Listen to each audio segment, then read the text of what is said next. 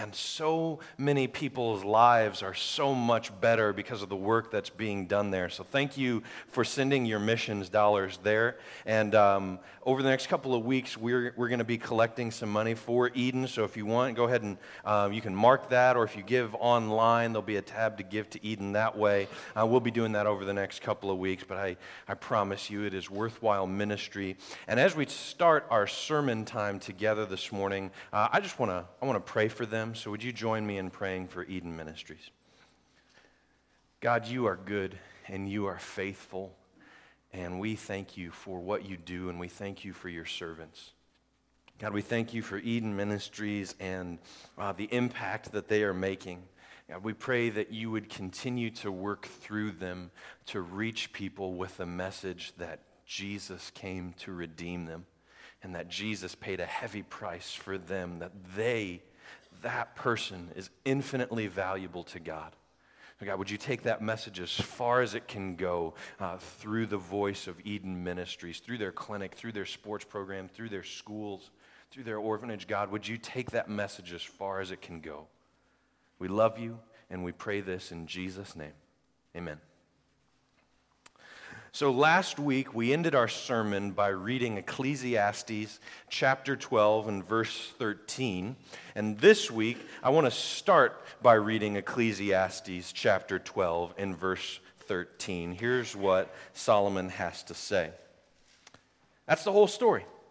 Here now is my final conclusion. Fear God and obey his commands, for this is everyone's duty. Many of you are going to nod along with that. You're going to say, well, that's good, right? Even if you have reservations about church, you realize, hey, I'm situationally aware. I'm in a church, and that sounds like a pretty churchy thing to say. Sounds like something that Christians would agree with. So you're going to go, all right, I can handle that. Based on my situation, I'm good with that. But there's a problem with this verse. It's not that Solomon's saying anything wrong. Don't misunderstand me here. Solomon's absolutely right when we read Ecclesiastes chapter 12 and verse 13. Again, he's not saying anything wrong. This verse comes at the end of Solomon's great social experiment on himself. He's tried everything. He's tried every way to find satisfaction and worth, and that's where he's landed. It's not that Solomon's wrong. The problem is that most of us don't recognize that we disagree. We don't recognize that we disagree. So I'm going to give you the main idea, and then we're going to go about explaining it just a little bit. It's hard to fear God when you think you are God. It's hard to fear God when you think you are God. Now, none of us think we should be worshiped, hopefully, but one of the hardest things in our lives is letting God be in control. It's hard to let God be in control because it means I'm not in control. Right? If we say, God, you're in control, God, you're piloting me, it means that I'm not piloting me. And I kind of have my best interest at heart. I kind of know what my preferences are. I kind of know what I'd like to see happen. I kind of know where my comfort level is when it comes to safety and faith. And so if we say, God, you're in control, it means that I'm not in control. And it doesn't matter who you are, that is an uncomfortable proposition. None of us think we should be worshiped. But none of us think that our lives should be different than our preferences allow for. We sure like to say that God's in control, but we sure like to be in control. It's kind of like drowning. You know what people do when they're drowning? They flail, they thrash, they panic, they fight as hard as they can to just stay above water for as many seconds as possible. And you know what happens? A lot of times they end up making things worse. When the Coast Guard trains their elite rescue swimmers, one of the key elements of their training is how to subdue a drowning victim so they can be saved. Doesn't that sound a little backwards? They train rescue swimmers to subdue drowning victims so that they can be saved. If I'm drowning, the last thing I want is to be subdued. I don't want my arms pinned at my side. I don't want somebody's arm around my throat. But a lot of times that's what it takes for a drowning victim to be saved. It sounds odd, but that's what it takes. I'm kind of like that too. I'm just going to be a little vulnerable with you this morning. I'm kind of like that too. I don't know how your life goes, but sometimes I just feel like I'm drowning. Okay? Maybe you don't, and I'm the weird one, but I just feel like I'm drowning sometimes in life. There is more to do than I can accomplish. There are problems that I can't solve, pressure that I can't hold up under, expectations that I can't meet, and I just drown.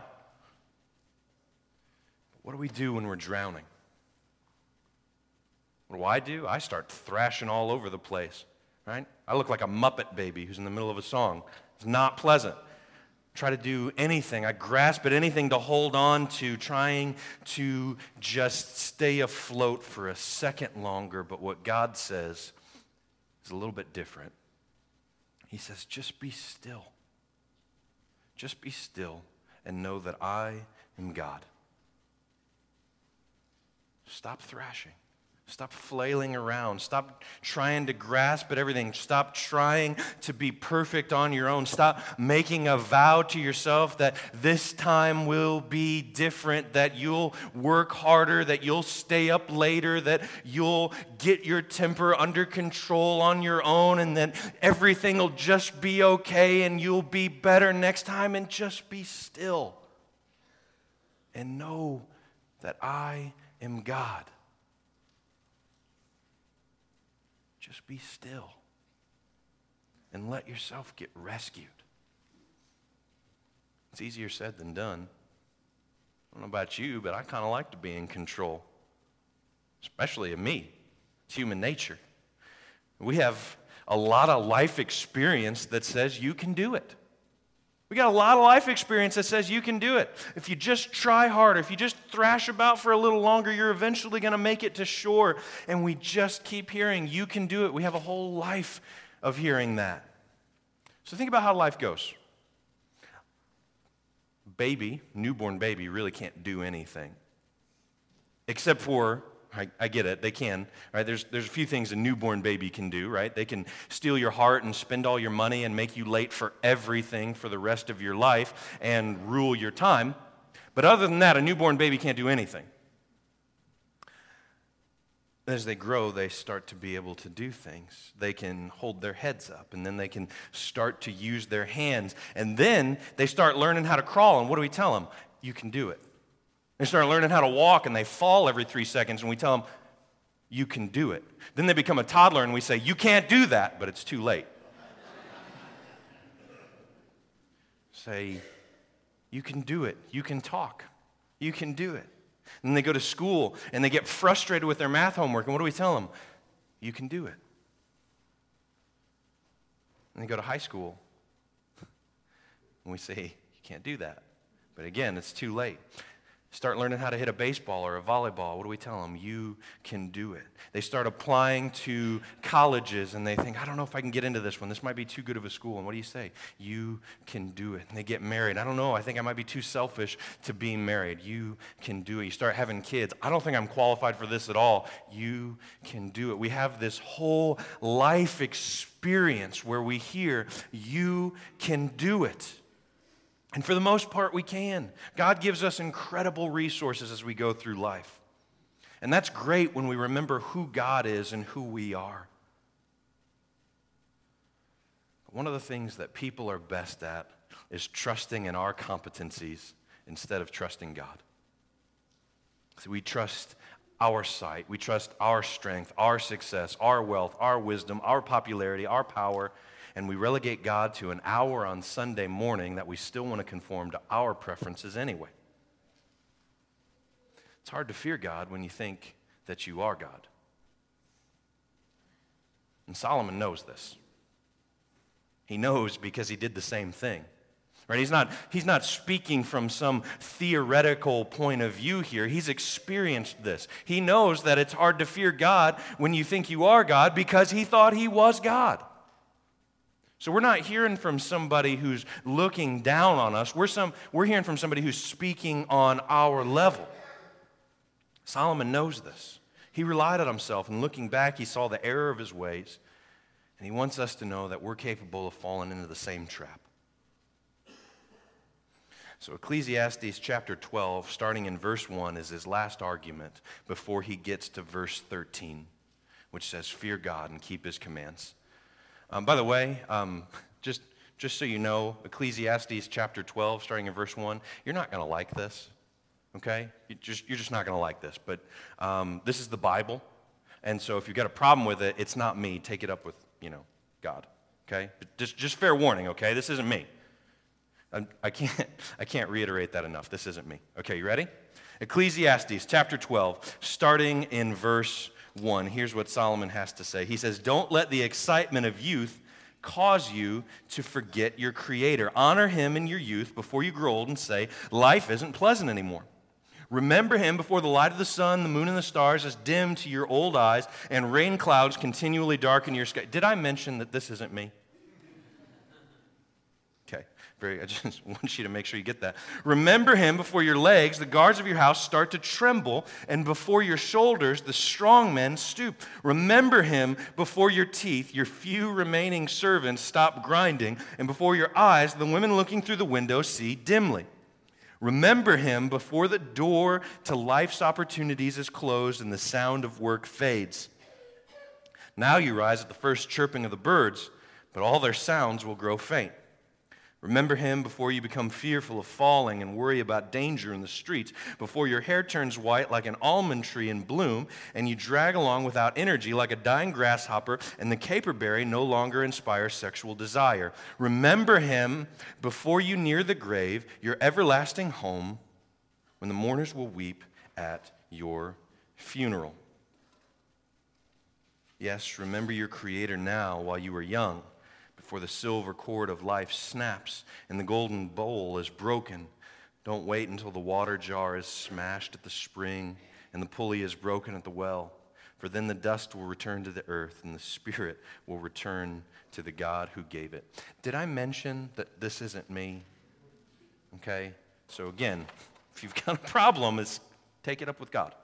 Okay, so let me tell you what Solomon's saying here, and then we're going to dive in and look at this a little bit more closely. What Solomon's saying is it doesn't matter how you rely on yourself, it will eventually fail. Doesn't matter how you rely on yourself, it's eventually going to fail you. So if you rely on your incredible intellect, at some point in your life, that's going to start to deteriorate. If you rely on your incredible strength, at some point, you're going to get weaker, and on it goes. So let's look at a little bit of what he's saying here, and then we're going to draw some conclusions, all right? Verse 2, remember Him before the light of the sun, moon, and stars is dim to your old eyes, and rain clouds continually darken your sky. If you rely on your eyes, that's fine. They come in handy. Just know that eventually they're going to get worse. Eventually they're going to get worse to the point where you can't rely on them. I happen to know something about this. Right? I have contact lenses in right now. If I didn't, I would know that there were people out there, but I wouldn't be able to identify any of you. Right? I would know that there's a music stand here, but I wouldn't be able to read what's on it, right? If I didn't have my glasses or contacts in, this is how I would read my sermon to you today, right? I know what it's like to have poor eyesight. Our vision's a gift from God. We use it every day, but one day it's going to fail. One day we won't have vision that's correctable enough to drive. One day we're going to struggle to read the words on the page. One day. Vision's good, but it's not going to last forever. Verse 3, remember Him before your legs, the guard of your house, start to tremble, and before your shoulders, the strong men stoop. Solomon's talking about strength here. It's nice being strong.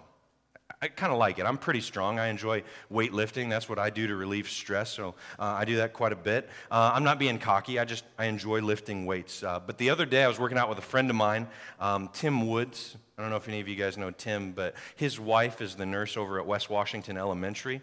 And I knew that Tim was strong. I didn't quite have an accurate picture of how strong. But we were working out together the other day, and we were using the same machine, and I thought, this is great. We're gonna push each other. He's strong, I'm strong. It's gonna be great. And so we do our first set, and I'm feeling pretty good. Tim does his first set, and I thought, boy, that's kind of easy. And then he does something a little weird. He put on some weight on either side, and I thought, boy, that's different. I probably wouldn't have done that. And so I do my set, and I'm struggling. I get it out. I'm feeling pretty good. Did all 10. That was awesome. Tim does his. Doesn't struggle at all. I said, all right, Timothy, game on. He puts more weight on. Again, weird decision. Probably wouldn't have made it, but he did. So I get 5 out, and my eyes are popping out of my head like somebody's squeezing me. And then I put it back on the rack with a little bit of assistance. Tim does his 10 without any problem. He says, you want to add some more weight? I took a second to compose myself to make sure I responded like a Christian. That's a lie. I took a second to be able to breathe. And I said, what I need is an oxygen mask. I know that I'm strong right now. I know that one day I'm not going to be that strong. I know that Tim is strong now, and I know that one day he's not going to be that strong. No matter how strong we are, doesn't matter what we do, one day our strength will eventually fail. Welcome to church. Remember him before your teeth, your few remaining servants, stop grinding. What's he saying here? He's saying that one day your teeth are going to retire. You're going to say, we put in our full time, guys. We are moving to Florida. Not a huge deal, right? You can get a replacement team.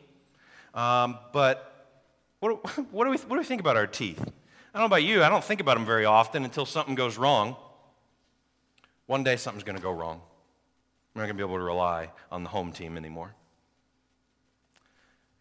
Now you rise at the first chirping of the birds, but then all their sounds will grow faint. Here's what he's saying. He's saying there's going to come a day when you get up before the birds, but you won't be able to tell because you can't hear them. I'm going to be honest with you. This one hits a little close to home for me. I get up early. I like to start my day at 5:30. I know some of you are farmers, and you're going, I've been up for 3 hours at that point. It's early for me, okay? I get up at 5:30, and I have a lot of friends who ask me, Tony, how do you get up so early? That's really early. And here's what I tell them. I say, it takes a lot of discipline, a lot of just self-control. You got to go to bed early, and that's not the truth. That's why I tell them it's not the truth. The reality is, at 5:30, I've had to go to the bathroom for 40 minutes, and I can't take it anymore, okay? I get what Solomon's saying here, right? One of these days, let's just be honest, okay? One of these days, you can get up with the first chirping of the birds, and probably a couple hours before the birds started chirping, and a couple hours before that, right? And you're going to have to take a little bathroom break, and you'll go back to bed, but you'll get up before the birds start chirping, but you won't even be able to hear the birds. But I mentioned this isn't me. This isn't me, right? You guys can't stress that enough. All right, let's keep moving. Remember him before you become fearful of falling and worry about danger in the streets, before your hair turns white like an almond tree in bloom and you drag along without energy like a dying grasshopper.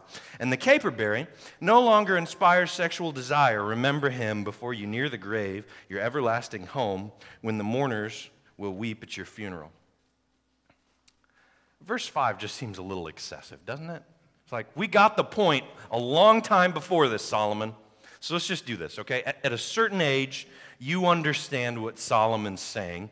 You don't need me to explain it. So I'm going to talk to some of the younger people in the room who are thinking this is hilarious this morning, okay? You don't worry about falling. You don't worry about falling. If you do fall, if you slip on ice or something like that, the scariest part is embarrassment. What are my friends going to think? You've probably seen a commercial for Life Alert, and you thought, that's terrible acting. Actually, we all think that, but you've never worried about falling. Someone you love has watched that commercial, though, and they've wondered, man, maybe I should get one of those. And someone you love has fallen, and they've been scared as they've called for help. I've heard people that I love scared as they call for help, terrified that they broke a bone or a hip They were worried. We can't imagine what it's like to be afraid of falling yet, but one day we will. One day your hair's going to turn white. I realize this, that I'm balding and my beard is turning white. Okay, I get it, so don't point out that inconsistency with me later, okay? We don't have time for everything. We got to move on, all right? One day, the Caperberry, some of you thought our sermons on intimacy were over. Apparently not. One day, the Caperberry is no longer, I didn't write this, but there's going to come a day when you and your wife or you and your husband, you're on vacation, nice romantic view, all alone, and you'll look at your wife and you'll say, honey, you know, be really great right now? A nap. A nap. Right? That's going to happen one day. This may not be how you think about today, but time doesn't discriminate. One day you will share these worries and share these desires, and one day you'll share these lack of desires. So back to everybody now. What's Solomon's point in saying all this? He does this to say one thing. He does have a point. He's not just being brutal here. He does have a point. He's reminding us that we make terrible gods. We make terrible gods. It's easy to try and be our own God when our eyes are sharp and our strength is obvious and our teeth are all here. But guess what? We don't stay that way forever. Our eyes lose focus, our bodies lose strength, our teeth retire, our sex drive slips into neutral, and one day it's going to dawn on us. I'm not God. I'm not God. I'm not strong enough. I'm not smart enough. I'm not going to live forever. I'm not rich enough. I'm not powerful enough. I'm not wise enough. Solomon says you're going to get to the point in your life when you realize that I'm not God. And he says it's a lot easier to deal with that moment when you know who is God. So there's this one phrase that shows up consistently in the text we just read. Remember him before. Remember him before. Remember him before your strength fails. Remember him before your eyes fail. Remember him before your teeth fail. Remember him before you worry about falling. Remember him before your hair turns white. Remember him before. Shows up again and again, and it points us back to this phrase in verse 1. It says, don't let the excitement of youth cause you to forget your Creator. Remember that before you were born, God made all the delicate inner parts of your body and knit them together in your mother's womb.